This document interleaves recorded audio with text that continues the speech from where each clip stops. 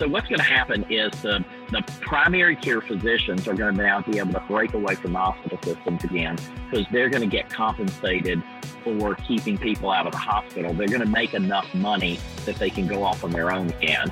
And so as that happens, the hospital systems need to really start to streamline and focus in on their acute care. And so that means that when somebody gets to the hospital, but our hospitals are going to shrink in size, and they're going to shrink in terms of the specialists that are inside of them, because more of the money is going to be pumped into primary care. So I think the hospitals just have to be ready for it. And I think the biggest issue is what are they going to do with all this bricks and mortar that they're going to build in us. They're going to have to start converting a lot of that. Those hospital rooms are going to be empty a lot more often. Welcome to the Disruptive Podcast. My name is Jamie, and I'm your host, and we're here with Scott Middleton on his way to the mountains because it is hot in South Carolina. How you doing, Scott?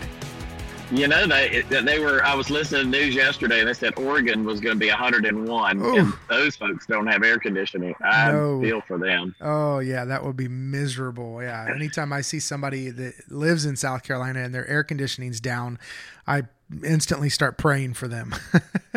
So the one thing from a healthcare standpoint, guys, people get dehydrated. My dad has had 3 IVs done in the last probably 2 weeks. And he has felt so much better after getting those IVs. I just say to folks that you need to do that. I've been asking our providers, they'll say, oh, drink a lot of water. And I'm going, you can't drink that much, I don't think. Yeah. So what I've asked them to do out there is to grab some of these small IV bags, because you can get a half a bag, and it can run in about 30 minutes. So you could go and start people on a bag as soon as you walk into their house, and by the time you get ready to leave, it's done. So I really think that it's something that we need to look at. And then they'll go like, oh, I don't know where to get them. And I'm going, we have them somewhere. I'm not clinical, so I don't know where to order them. But yeah, getting hydration is important right now. And I would say 80% of the world's population is dehydrated. And what people don't get is, what does that mean? So when your internal organs are dehydrated, your system is not getting the fluid they need. You're much more likely to end up hospitalized because of something that's going to be affected by, again, I'm not clinical, but kidney, liver, all kinds of things. So just got to get out there and take care of folks. And I think that kind of leads us into, the whole point of, our goal as primary care providers is to keep people out of the hospital. Sure. And unnecessarily hospitalizations. But for the majority of our patients who are 65 plus, we can prevent that. And so a lot of times people will say, well, Scott, I never could have prevented such and such, like falls. I've heard this all forever. Well, I can't prevent a fall. Yes, you can. There's a lot of ways. One, making sure you're analyzing the house when you're going out to see them to make sure there's not trip hazards, analyzing and documenting weight, because, you could be swollen with fluids, sometimes, because we need to adjust medications to take care of that. Watching the medications we give that might keep people, may make people dizzy and stuff. So, there's even when you talk about renal and kidney diseases, there's things that you can do to prevent that extra hospitalization. That was one of the things this week we had, and I may have mentioned it last week about the nephrologist saying the majority of hospitalizations on people that are on dialysis is because they can't get to dialysis, because the government will pay for the dialysis, but they won't pay for the transportation if you're not on Medicaid. Sure.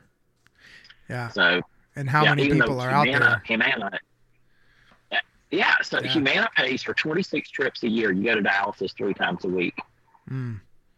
Yeah. Yeah. You so got to get pay there for one every other week until they can create small dialysis machines that can be put in your home. That's what's got to happen. Yeah. Well, and they do have some of those. It's just that it's probably for the earlier stage that rather than the later stage. You can't pump a lot of fluids, through the body because of that. But it can be, I've said, here's what we can do. Medical assistance in South Carolina house calls. You need to call a patient and say, I need to know all your friends and family that live within, 5 miles of you. Yeah. And you need to call them up. Social worker could do the same thing. Pick up the phone, call them up and say, hey, your Mrs. Smith, your loved one goes to Alex's 3 times a week and she needs transportation sometimes. So can I get you to commit to 1 day a week, or can I get you to commit to a month, or could I get you to commit to, if I have an emergency, I'll call you. Sure. Yeah. Or just check in once a week and say, hey, what do you need? I think that alone would be huge.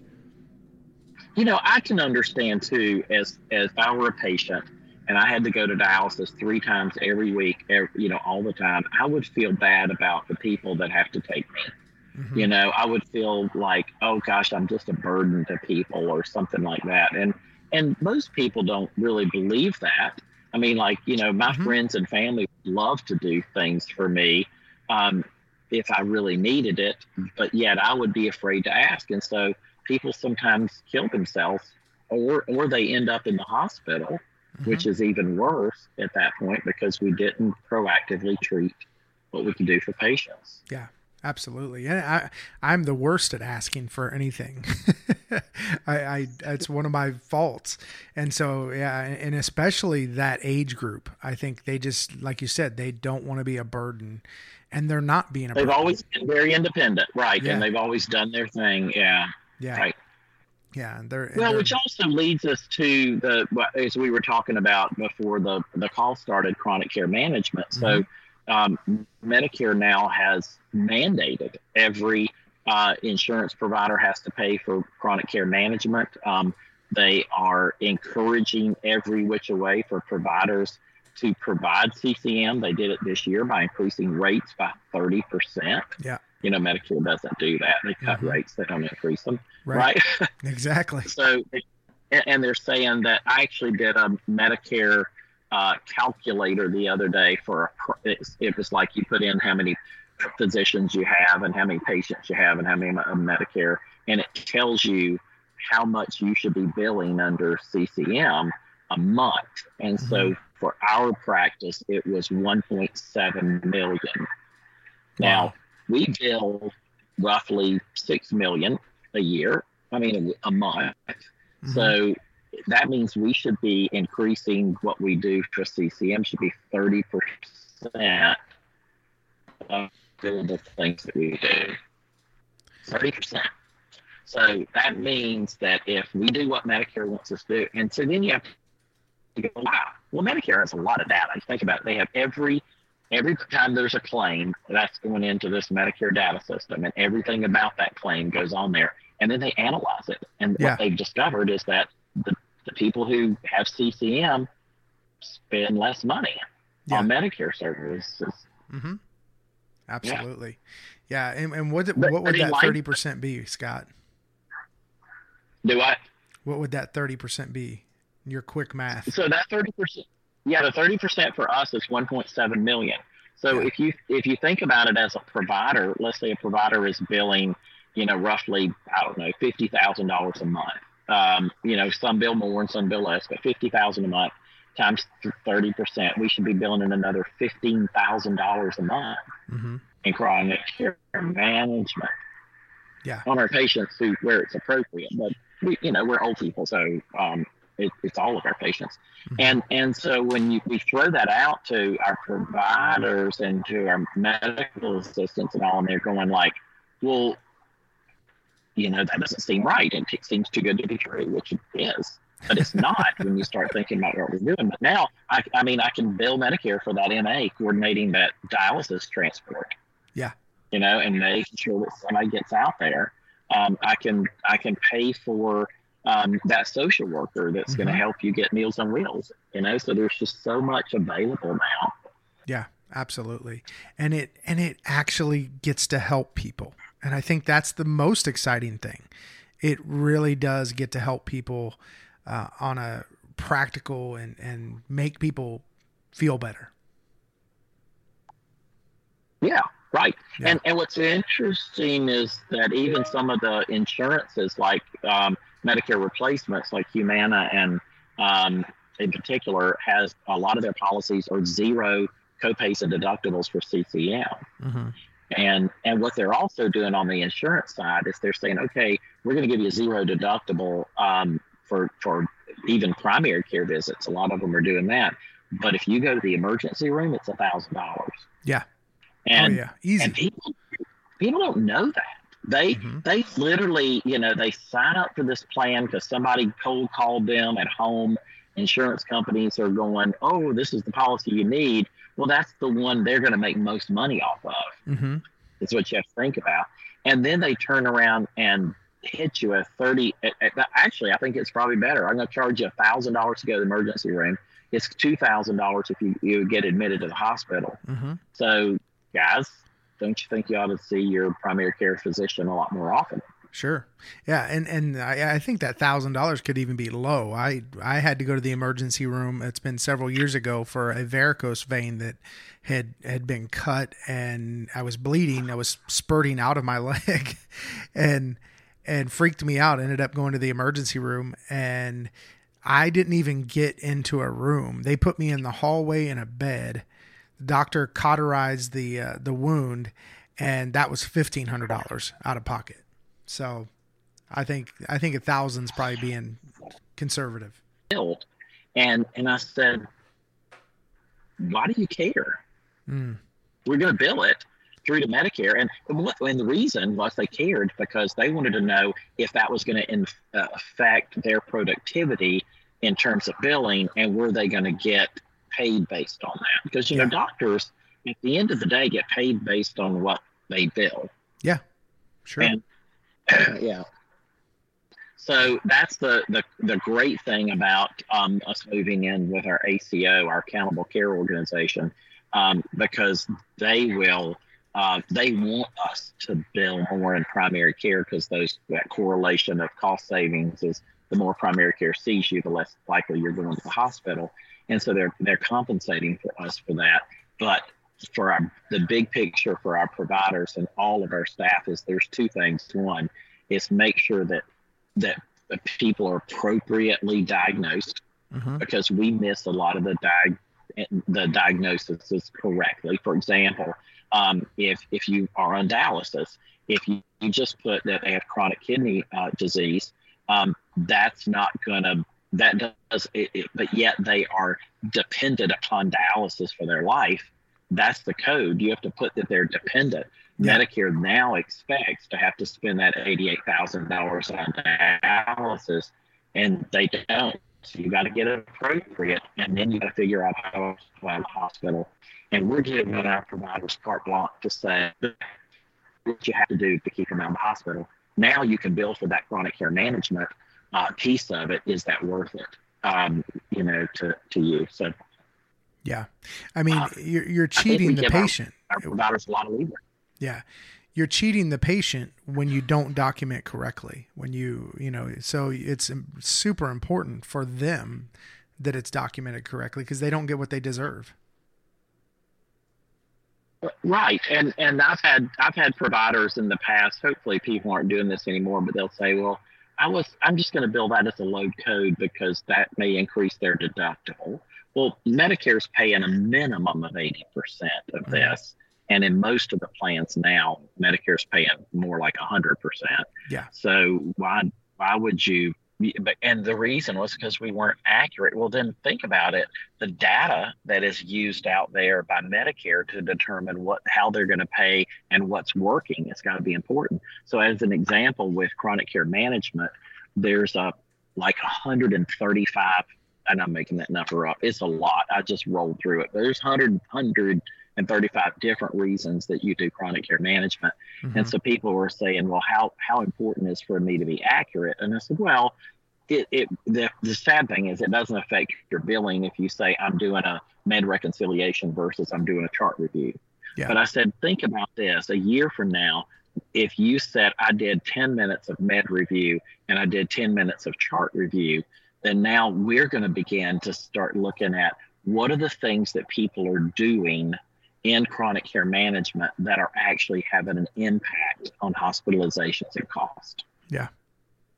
So if I could go back and say, hey, doing med reconciliation by the pharmacist decreased hospitalizations by 35%.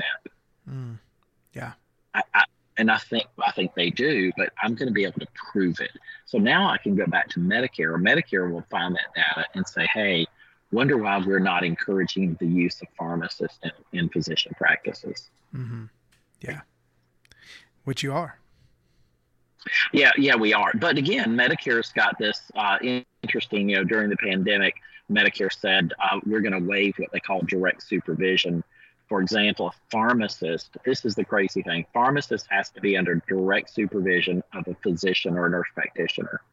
Now, a pharmacist has been to school for 8 years learning everything about drugs.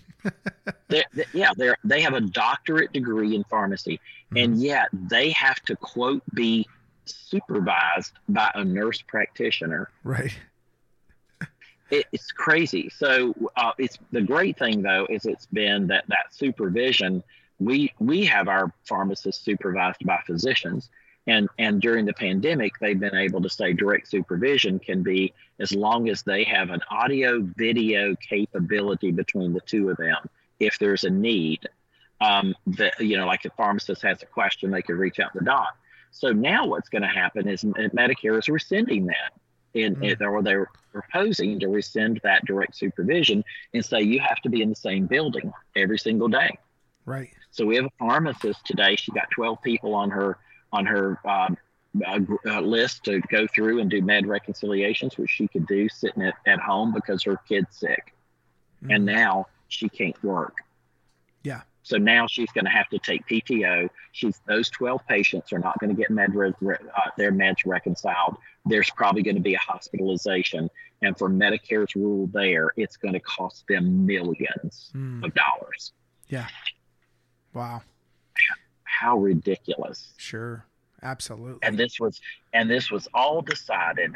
Not American Medical Association says we need to have this audio video direct supervision. It doesn't make any sense. If the pharmacist has a question, they'll call me. The pharmacy groups have said, yes, this is what we need to do. And this was a decision made by somebody in Congress, a congressperson who didn't understand anything about healthcare, but just thought, well, I think the pharmacist should be in the same building, and have no clue how people are using it. In Congress has got to get 2022. Out of this.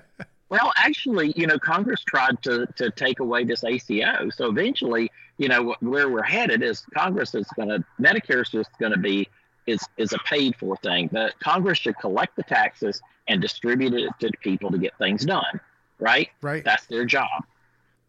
Yeah. For the good of the people. Don't try to micromanage these programs. Well, don't micromanage something you don't understand is the big thing. Right. Yeah. Like my nurse practitioners who want to give advice on copays and deductibles. Right. You don't know that. Yeah. Talk to a biller or coder. Exactly. Right. Yeah. Yeah. So it's just been, I think we used to talk about years ago, and we used to talk about stay in your lane. But it's really more, and we stopped saying that because then again, let's say you answer a telephone call and you don't know what to do with this problem. What we'll often see, and we actually had an employee who did that this week who said, well, I just told them they're going to have to hang up and call back somebody else. Wow. I was going, no. Own the problem, write it down, go find the answer, and then call the patient back and say, hey, I figured this out for you. Sure. Absolutely. Somebody knows the answer's there. You got to be resourceful. Well, we would have people that answer phones and they would send what they call a patient case, and they would just send the patient case off to somebody and then forget about it. Okay, I did my job. I gave it to somebody else. Yeah. That person could be on vacation for 2 weeks. Right. Exactly. And then the patients calling back and grabbing somebody else. And they were doing it, which is kind of why we did away with what we called our patient advocates who were answering phones. And so I know it frustrated some of our patients because now when you call our office, you're going to get an automated thing and it says, please leave a message. Right. But the great thing is, if you'll just leave the message, it goes directly to the person who could answer your information. Mm-hmm. Yeah. And I've called and not even left a message and still got a call back. I think it was 10 minutes and didn't leave a message. So the system, I think, is there. It's nothing's perfect, but it works. Well, because what we found out today somehow, or this week, that somehow there was a bucket where people were leaving messages and the bucket wasn't going to anybody. Yeah. So we found about 1,800 telephone calls where they never got answered. Yeah. And it was pretty horrible. Now, what we've done, though, is that bucket, what happened, that bucket was still tied to the 800 number. We have rolled out regional numbers. So if you live in Rock Hill, this is the number you should call. But what we're finding, there were a lot of our patients or their family members who didn't know that number. And so they were just Googling and finding our 800 number. So I think you're redoing the website now. Yeah. So you can look at regions and click on it and say where I need to go.